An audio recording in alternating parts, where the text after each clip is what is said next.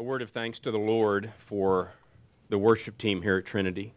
I'm so grateful. There's not a Sunday goes by that they don't lead my heart in worship, no matter who's up here leading. So I'm so grateful to the Lord for them, even this morning. I want to ask you to find your way with me to the end of the book of Acts this morning. The beginning of chapter 27 and the end of chapter 27 and the beginning of chapter 28 will be at the end of that book. As you're making your way there, let me remind you that in the book of Acts, in chapter 9, we see Saul. Saul's his Hebrew name. Paul is more of his Greek or Roman name. We see Saul, or Paul, be gloriously saved. He's been a persecutor of the church, and in Acts chapter 9, God reaches down and extends his grace to Paul and saves him. Since chapter 9 in the book of Acts, as we read, Luke presents Paul as several things. He's the apostle to the Gentiles, and God sends him to the non-Jewish part of the world to share the gospel. Luke presents him as a pastor. He's presented as a defender of the gospel. He's presented as a theologian. He's presented most often as a missionary. As a matter of fact, he's the leader of 3 very long mission trips in the book of Acts. The majority of the second half of Acts covers those mission trips.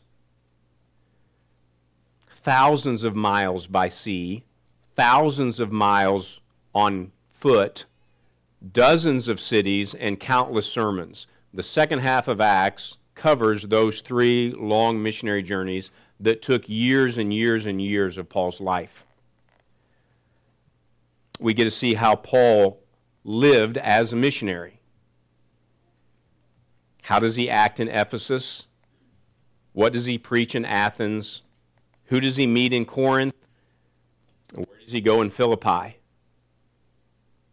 Then at the end of Acts, God presents a rather long description of Paul traveling by ship to Rome to stand trial for his preaching. He's headed to Rome because he's appealed there in the kind of the court system of the Roman Empire, and we have this long narrative at the end of the book of Acts where he is just traveling. There's no synagogues, there's no churches, there's no sermons recorded. He's not even officially a missionary sent out by any church. He's more of what I would call an ordinary man in these chapters. He's actually a prisoner in the passage we're going to read today. He's one of 276 people on board a ship headed to Italy. And the question I sometimes ask when I'm reading through the book of Acts after seeing all these multi-year mission trips across thousands of miles is why at the end of the book of Acts do we get just kind of this travel diary? In today's terms, it would be a travel blog. You get to go on a long vacation and you just blog about it. None of us are reading it because we're just jealous that you're on vacation, but you think we're reading it and we're not. And God has Luke write this long travel blog of Paul's journey to Rome. And I just ask why sometimes. Why is that included?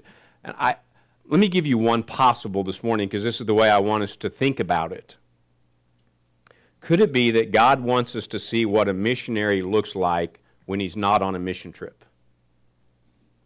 What does faithfulness look like when Paul's not officially on a mission trip sent out by a church usually in Antioch, that's going to expect him to come back and give a report of his mission trip? What does a missionary look like when he's just an ordinary person not on a mission trip? At least not officially. So if you found Acts chapter 27, we're going to start reading in verse 13. We're going to read quite a bit of this narrative and then talk about it. So Acts 27, verse 13, just the beginning. He's on his way to Rome by ship to stand trial. Now when the south wind, verse 13, when the south wind blew gently, supposing that they had obtained their purpose, they weighed anchor and sailed along Crete, close to the shore. But soon a tempestuous wind called a northeasterner struck down from the land. And when the ship was caught and could not face the wind, we gave way to it and were driven along, running under the lee of a small island called Cauda. We managed with difficulty to secure the ship's boat. After hoisting it up, they used supports to undergird the ship. Then, fearing that they would run aground on the Syrtis, they lowered the gear and thus were driven along. Since we were violently storm-tossed, they began the next day to jettison the cargo. And on the third day, they threw the ship's tackle overboard with their own hands. When neither sun nor stars appeared for many days, and no small tempest lay on us, all hope of being saved was at last abandoned. Let me just stop right there. We're going to read a little bit more, but we read that and may not realize the scope of this storm that this first century wooden ship is now in. It is possibly hurricane force winds, and they can no longer even steer the ship. This passage we just read mentions several things they did to try to save the ship, just to stay alive. When they come under a little bit of shelter from one of the islands, they actually pull in the lifeboat, the little boat, the dinghy that follows behind it, probably now filled with water from the storm. And when they get a little protection from an island they're passing, they try to get it on board to save it. Then Luke says they reinforced the large ship with straps. We don't know if they ran underneath it long ways or across, but they tried to strap it all together to give it more support just to keep the ship together. Then they throw some type of anchor overboard to drag to try to slow down how fast the ship is being pushed by the storm. Then they throw some of the cargo over so the ship will sit higher up in the water. They're throwing over what they were paid to haul. And finally, on the third day, they start throwing over tackle and gear just to try to get the ship lighter. It's so bad, verse 20 says, they couldn't see sun or stars for days on end. So they can't navigate. That's how they navigated back then. The people on this ship with Paul are literally blind, lost. It's lasted for days, and they lose all hope of even surviving. I don't know how many of you have been seasick. This is seasick for days. We don't even know where we're going to make land if we make land. We may be lost at sea. They're traveling across the Mediterranean Sea. We may be lost at sea and never found. Verse 21. Since they had been without food for a long time, Paul stood up among them and said, "Men, you should have listened to me." Now, stop right there and say, even Paul has that urge to say, "I told you so." Because earlier, before they left Crete, he said, we shouldn't go. They didn't travel across the Mediterranean from about mid-November to about mid-February in the winter because the storms were just too bad. Paul has traveled thousands and thousands of miles by sea at this time, and according to 2 Corinthians, has been shipwrecked a few times and spent a day and a night in the open sea. And he's looking at the weather, and he's looking at the calendar, and he's like, guys, we shouldn't go. He probably knows more about sea travel than the sailors on this ship. So he has to tell them in verse 21, I told you so. Men, you should have listened to me and not set sail from Crete and incurred this injury and loss. Verse 22, yet now I urge you to take heart, for there will be no loss of life among you, but only the ship. For this very night there stood before me an angel of God, to whom I belong and whom I worship. And he said, do not be afraid, Paul. You must stand before Caesar. And behold, God has granted you all those who are with you. Now, let me just stop here and remind you, and I pray this is true of you. Sometimes there is a unique blessing for lost people just because they're in the presence of saved people. And God actually says, I'm going to save the other 270-some people because I love you. Do you remember in the book of Genesis, God said, I'll not destroy Sodom and Gomorrah if I can just find 10 faithful people. sometimes, and I do pray this is true of us, people are just like, I just want to be with the believers, because sometimes part of the blessing from God splashes off of them and lands on me. I mean, have you known people like that? They so walk with God, you just want to be around them because maybe you'll get a blessing. And that's happening here. God's saying, I'm going to spare the ship, Paul, and it's because of you. The God whom I belong to and the God whom I worship has said, do not be afraid. God has granted you and all who sail with you. Verse 25, so take heart, men, for I have faith in God that it will be exactly as I have been told. But we must run aground on some island.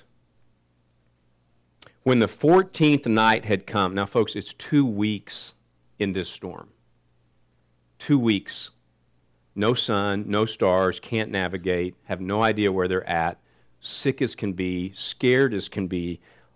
After 14 nights, we were being driven across the Adriatic Sea. That's what they call the middle of the Mediterranean. About midnight, the sailors suspected that they were nearing land. So they took a sounding, see how much water they were in, and found it to be 20 fathoms. That's about 120 feet. A little further, they took a sounding again and found 15 fathoms, so now they're at about 90 feet of water. And fearing that they might run on the rocks, they let down 4 anchors from the stern and prayed for day to come. And as the sailors were seeking to escape from the ship, they lowered the ship's boat into the sea under the pretense of laying out more anchors from the bow. Paul said to the centurion and the soldiers, unless these men stay in the ship, you cannot be saved. Then the soldiers cut away the ropes from the ship's boat and let it go. As day was about to dawn, Paul urged them to take some food, saying, today is the 14th day that you have continued in suspense and without food, having taken nothing. You know, they probably couldn't eat from being so sick. They probably, in this kind of storm, couldn't even prepare their food. Can you imagine trying to prepare food? And there's a chance that some of their food has been spoiled because of all the water that's washed on board this ship. And he says, hey, it's time to eat. Verse 34, therefore I urge you to take some food, for it will give you strength, for not a hair is to perish from the head of any of you. And when he had said these things, he took bread and gave thanks to God in the presence of all and broke it and began to eat. Then they were all encouraged and ate some food themselves. We were in all 276 persons on the ship. And when they had eaten enough, they lightened the ship, throwing out the wheat that was into the sea. So the rest of the cargo they decide they've got to throw overboard. Now when it was day, they did not recognize the land, but they noticed a bay with a beach on which they planned, if possible, to run the ship ashore. So they cast off the anchors and left them in the sea, at the same time loosening the ropes that tied the rudders. Then hoisting the foresail to the wind, they made for the beach. But striking a reef, they ran the vessel aground.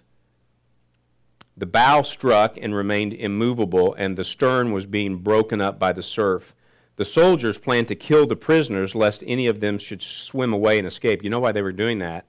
If you were a Roman soldier in charge of a prisoner and the prisoner escaped, you may have to do the sentence of the prisoner you let escape. So if he had a 10-year sentence, you got it because you let him escape. If he was going to die, you got it because you let him escape. So they're like, let's just kill him now, because in this storm, they're probably going to escape. But the centurion, who we find out earlier in the chapter, his name was Julius, wishing to save Paul, kept them from carrying out their plan. He didn't let them slaughter all the prisoners. He ordered those who could swim to jump overboard first and make for the land, and the rest on planks or pieces of the ship. The ship's breaking up. And so it was that all were brought safely to the land. And just a couple of verses in 28. After we were brought safely through, we learned that the island was called Malta. The native people showed us unusual kindness, for they kindled a fire and welcomed us all, because it had begun to rain and was cold. When Paul had gathered a bundle of sticks and put them on the fire, a viper came out because of the heat and fastened on his hand. Now, I'm just going to tell you right there, it had been game over for me.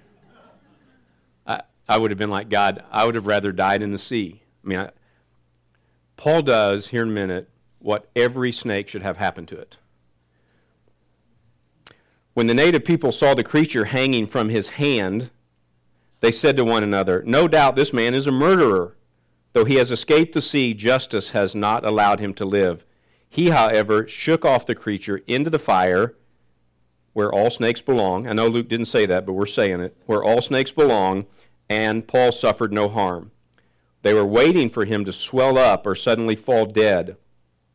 But when they had waited a long time and saw no misfortune come to him, they changed their minds, and they said, "He must be a god."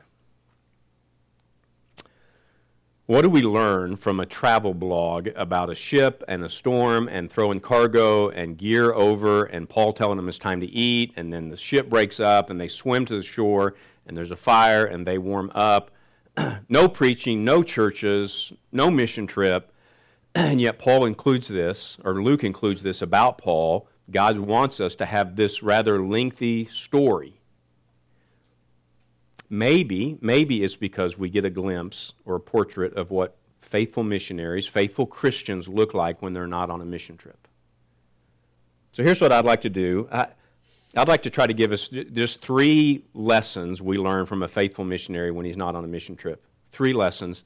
And then if there's time at the end, I want to give you just one other observation, not really one of the lessons, is this story also illustrates a truth. And if we have time at the end, I just want to mention it. So lesson number 1, this story reminds us, remain courageous when outnumbered. Remain courageous when outnumbered. Who's on this ship with Paul? Well, there's Paul, and this is part of the book of Acts where Luke uses the we, so apparently Paul was with Luke. Luke says, we did this and we did that, not they. So there's Paul and Luke, and according to chapter 27, verse 2, there's Aristarchus, who was a Macedonian.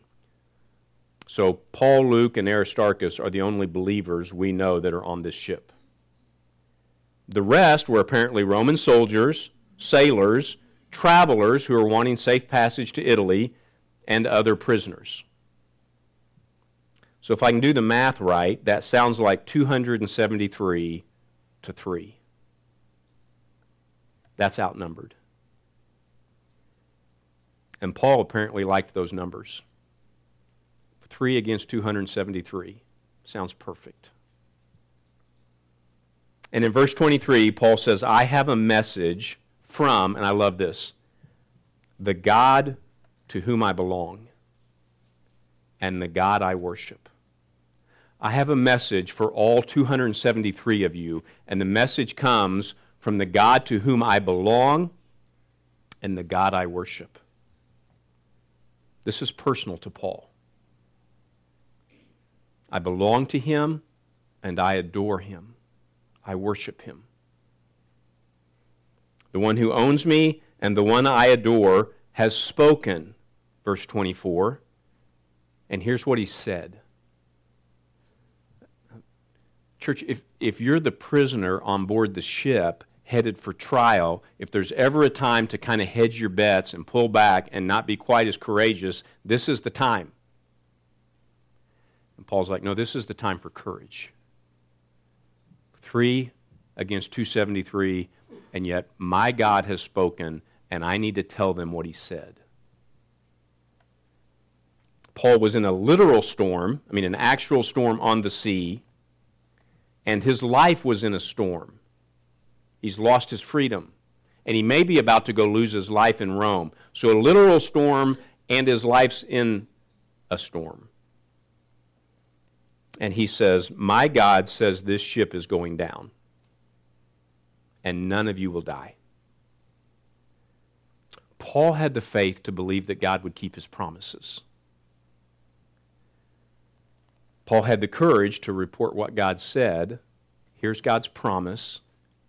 I believe it because he owns me and I adore him and I worship him. And here's the promise. You guys can take it or leave it. God had actually spoken to Paul all the way back in verse 11 of chapter 23. He told Paul in chapter 23, you've testified about me in Jerusalem. You're going to have to testify about me in Rome. if Paul, and I no doubt believe he did, remembered what God had said to him in 23:11, he's like, everybody could die on this ship, but I can't, because God's already said, I must testify in Rome. So I'm not dying. And now God's given me the rest of these people. Paul, since chapter 23, verse 11, had long delays and major setbacks. It's been years since he received that promise in chapter 23. Years. Paul doesn't believe that long delays and major setbacks can waver God's promise. He has absolute confidence in God's promise. So let me just ask you something. On days when you're not on a mission trip, days when you're not officially working for God, do we have that kind of confidence in God's word? Even when we're outnumbered. My God said it, and I'll report it. The God to whom I belong and the God that I adore has spoken, and I believe him. When you read through the Bible like that, because that's where God speaks to us today, do you have that kind of confidence in the Bible? Outnumbered at work, outnumbered at school, outnumbered in your family, do you say, I belong to him and I adore him and he has spoken and that settles it for me? I will report, no matter how unpopular it is, I will report what he says. I think we see a little bit of his courage even in his prayer. He gathers them all around, and in verse 35 he says, let's eat. They haven't eaten in days. Had I been there, I'd be like, you first, Paul. Let's see if you can keep it down. And Paul says, listen, we need to eat. And then verse 35 says, he prays in the presence of all of them. I think Paul's saying, listen, God's got this storm. God's got the storm. So let's eat. Wait a minute, let's not eat. I need to pray first. And he prays in the presence of all of them. So let me just ask this, okay? The people you're around, what do they believe about you? Do they believe that you belong to God? Do they believe that you adore God? And do they believe that you believe everything he says? Not do they believe you go to church. That's not enough. Yeah, she's a churchgoer. Yes, he's a churchgoer. No, she belongs to God. She adores God, and she believes everything God said. That's the courage of Paul on this ship, even though he's outnumbered. Second lesson. Not only do we need to remain courageous, we have to balance sovereignty and responsibility. Now, this is a unique one to me in this story. We have to balance sovereignty and responsibility. It's amazing to me that God announces in verse 24 his promise. No one dies. 276, and all 276 of you will be alive tomorrow. I won't lose a one of you. That's the promise, an absolute promise from God. So God's credibility is on the line. Paul, this God you serve, the rest of us don't really know him, but you have this amazing statement that God's going to get all of us. He's not even going to lose 10% of us. And God cannot lie. Paul knows that. God will keep all of his promises, and he announces all of us will live. And then Paul says in verse 34, now everybody needs to eat so you'll have your strength. With what's coming, we're all going to need to regain our strength. We haven't eaten in weeks. Strength to throw the cargo over, strength to steer the ship, strength to fight the storm, strength to swim through the waves here in a little bit, and strength to reach the shore. You're going to need your strength. Eat. His attitude is not, all of us are going to survive. That's settled. Therefore, just relax and don't do anything. We have a promise from God. God's sovereign, so we have no responsibility. Whether you eat or not, you're going to survive, so don't worry about it. That's not his attitude. God gave us an absolute promise. You will survive. You're going to need strength to survive. You better eat. No, I don't need any strength. God's going to, no, eat. Eat. Instead, his attitude is God is sovereign. All of us survive, so don't stress. Don't stress in life like God hasn't got this. God is sovereign. We all survive, so let's get busy surviving. Let's get busy surviving. God can use a miracle to keep his promise, or God can use ordinary means to keep his promise, whichever he wants. He doesn't ever need sin to accomplish what he wants. He can use miracles or ordinary means. He may use ordinary means, so Paul's like, we need to be ready. We need to be ready to do our part. If we're all going to survive, let's give maximum effort towards surviving. Then he says in verse 38, let's lighten the ship. Let's throw the cargo overboard. So they get busy doing that. Why do that? Why? They want the ship to sit higher up in the water, right? I mean, they want it to be lighter so it doesn't draft as much. That way, when it does run into ground, they'll be closer to the shore. You might think if we're all going to survive, it doesn't matter whether we run aground 100 yards from the shore or we run aground 50 yards from the shore, because we're all going to survive. So why does it matter that we lighten the ship so we can get closer to the bank? It matters to Paul. Eat, you need your strength. Somebody could have said, why? Weak swimmer, strong swimmer, it doesn't matter. We all survive. Paul's like, no, that's not the way it works. Let's lighten the ship. And let's eat. Let's do our part. God's promised to do his part. Paul was a man of God and a man of action. He was trusting and he was practical. Being practical doesn't mean you're not trusting. So Paul had this amazing courage even when he was outnumbered. And second, he has this balanced view of God's absolute sovereignty and man's responsibility even on board a ship. One guy I read this week said, Paul believed in a sovereign God and a good breakfast.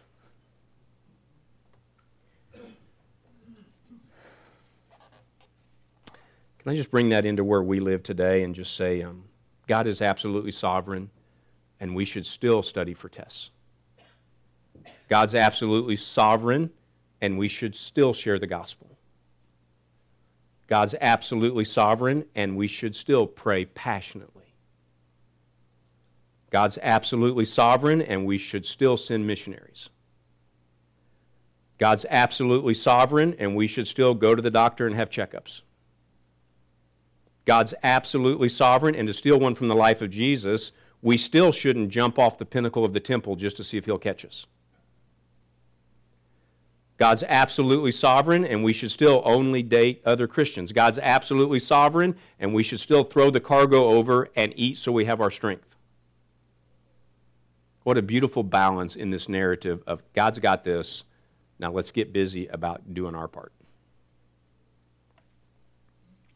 Remain courageous when outnumbered, I think, is a lesson from this narrative, and keep a balanced view of the sovereignty of God and our responsibility. Third lesson, last one. I think Paul would tell us, demonstrate the heart of a servant. Demonstrate the heart of a servant. 14 days in a storm that's so violent, none of them think they're going to survive. And Paul washes up on the shore, cold, wet, weak, and exhausted. I'm just telling you, I know me well enough. I'd be grumpy. I'd be exhausted. I'd be tired. I'd be like, you guys should have listened to me 2 weeks ago and we'd have never left Crete. I could be laying on a beach in Crete. Instead, I'm swimming into a beach in the middle of a hurricane. God put me on board with a bunch of crazies. And they finally get to the shore and they build a fire trying to get warm. I mean, they're miserable. And the wood's probably wet because of the storm. I mean, it's raining on the island too. And somebody has to keep feeding the fire. It's going to go out if you don't keep throwing new wood on it. And the greatest Christian theologian in the first century, the greatest Christian missionary, the greatest Christian author, the greatest Christian church planter, and the man who just saved everybody on board, apparently said, I bet I could be a pretty good wood gatherer too. And so he goes about collecting wood. Paul gives himself to what some would have thought is the menial, humble, non-spiritual work of serving others by keeping the fire going. I do love this man. If Paul were a member at Trinity, he would not be above taking the trash out, breaking down tables, fixing meals, washing the church van, mowing the yard, folding bulletins, cleaning bathrooms, changing air conditioner filters, or collecting firewood, even though he's Paul. His attitude could have been, I don't gather wood, I write Romans. I don't gather wood, I write Galatians. Instead, his attitude was this. Watch this, church. God, if you want someone to preach the gospel to the emperor of the whole Roman Empire, I'm your man. And if you want somebody to collect firewood, I'm your man. Because you're the God to whom I belong. I belong to you. And I'm your man when you need firewood, and I'm your man when the emperor needs the gospel. I had a deacon at a church in Texas I was at for one weekend. He told me the church, I love the way he said this, he said the church needs men who are comfortable in dress belts and tool belts. The church needs women who are comfortable in lots of different roles.